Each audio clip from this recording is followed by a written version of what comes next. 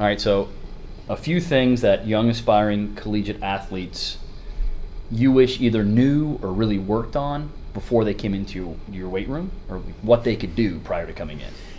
I would say the first thing is being able to eat breakfast, because it seems like every kid that comes in here as a freshman doesn't want to eat breakfast or doesn't know how to eat a breakfast and doesn't understand that breakfast doesn't just mean breakfast food, man. Like, we're saying like eating pizza at 6 a.m. is just as sufficient as eating eggs, waffles, omelet, whatever you want, man. It's better than nothing, though. But kids come in here every summertime that are freshmen and they don't know what breakfast is. They never want to eat, or they do, it's just Cocoa Puffs. That's what we're having. We're going to have marshmallows this morning for breakfast. And, like, that's the biggest thing. And that's not even a strength conditioning component, but from an athletic standpoint, the things that I want to see or would like to see a kid that come in be able to do a bodyweight push-up, a chin-up, and a bodyweight squat with no pain, full range of motion, easy peasy. I think that if you're going to be a successful kid, you got to be able to do those three things. I mean, those are just body weight movements, but you'd be astounded how many kids come through here and can only do one out of those three really well. Like, well enough to start loading. Especially upper body strength is not negligent for sure when kids come in. Most kids can't do a body weight push-up or a chin-up, which is amazing to me. Even simple things as like a cartwheel. We teach cartwheels here. We do gymnastic movements here as a big part of our program. And things like cartwheels or just a handstand against a wall, it blows their mind. They don't understand how to do it. And it just goes back to being a kid. I mean, as a kid, they were all probably able to do it. I think about in my childhood, as a kid, I was probably able to do cartwheels. I could do handstands. I could do bear crawls, pain-free, full range of motion. It's like, what happened? What happened between the time I was a kid to the time, when I was playing soccer in college, stuff like that? I mean, like, what happened there? And you're seeing more of it now where kids come in and they're just, I had a personal trainer back home and he knew everything. And it's like, yeah, but you can't even do a push-up. And they're like, yeah, but I was bench pressing. I can bench press 95 pounds 5 times, but I can't do a push-up. It just doesn't make sense. Or I can do lat pull-down machine. I can do my body weight and lat pull-down machine, but I can't do a chin-up. Like, simple, fundamental, rudimentary exercises need to be done really, really well in order to be successful long-term, in my opinion. And so, for me, it's eating breakfast, be able to do a body weight push-up, a body weight chin-up, and a squat down parallel at least, full range of motion, pain-free, feel great about it, and then be able to do it often. Those are things that I think that are important.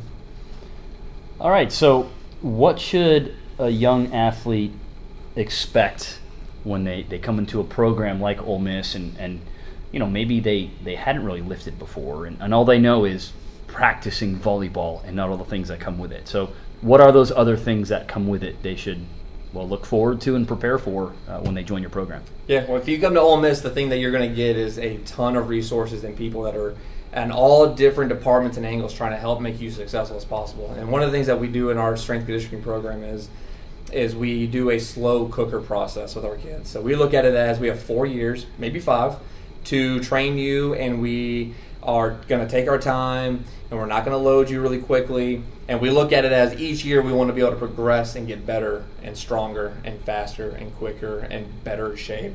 And so we look at it as a slow cooker process. And the way we do that is we set up 3 levels of training. And so our freshmen or any transfers that come in immediately start off in this group called the white level group. And the white level group is a fundamental rudimentary exercise training program where it's 4 to 5 exercises a day. And we start off just body weight. We're going to master our bodies first to be able to move and manipulate it really well before we start doing it often. And then once we are able to do that, which could be anywhere from 3 to 9 weeks, man, it's all different with everybody. And then we start adding dumbbells and weight vest, and we start slowly adding barbells. All right, so after a year of the white group, because you're in the white group for at least 1 year, you move into the blue group, which is our 2 to 3 year kids that have been with me for 2 to 3 years. And that's a strength development level program where they are going to lift a little heavier. There's going to be a little bit more volume included into that program. And those kids need to get strong. Those kids need to get really, really strong. And that helps them to maintain throughout the season healthy. It helps them maintain through spring healthy. And for me, I think strength is an incredible foundation that needs to be built Before they move into the final group, which is our red group, that's our velocity-based training group. That group is superiorly stronger than the rest of the groups. Typically, these are our seniors. They could be a junior, depending on how strong they get out, how strong do they come into this program. And that group has taken all their strength now, and they're going to transition it into power development. And we do a lot of tendo work with that group, where we're just trying to determine how fast they can move a barbell with a certain amount of weights on there. And we just want to move that barbell as fast as we can and be powerful and be fast, under weight, under load. So we're training for a different adaptation. But being able to break it up into those 3 groups and slowly progress the kids through that, we have seen results every year where kids aren't just peaking on year 1. They aren't peaking at year 2 or even sometimes year 3. They're the best that they can possibly be by year 3 or 4. And that's kind of what you're looking for. Because just like in volleyball, you're not going to come in here freshman year, you're not going to be the best volleyball player you're going to be.